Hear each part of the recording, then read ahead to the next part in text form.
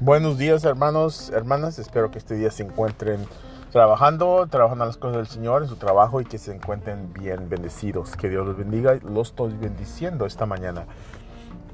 Para que comiencen, si bien que no se olvide el estudio hoy, la cena, la oración a las 6, 7 la hora, el estudio. Mira el verso para que te animes en 2 de Pedro 1:3, tremendo verso. Dice: por su gloria divina, Dios nos ha dado todo lo que necesitamos para vivir esta vida para Dios aquí. Amén. Hemos recibido todo esto como vinimos a Él, a conocerlo a Él, porque Él nos ha dado esto, su maravilloso gloria, y se les nos ha bendecido con su todo, con lo que Él es en nosotros. Que Dios te bendiga, que sigas adelante. Queremos seguir orando por ti, y si necesitas algo, aquí estamos para pedir al Señor que te toque tu vida. Amén. Que Dios te bendiga y sigue adelante.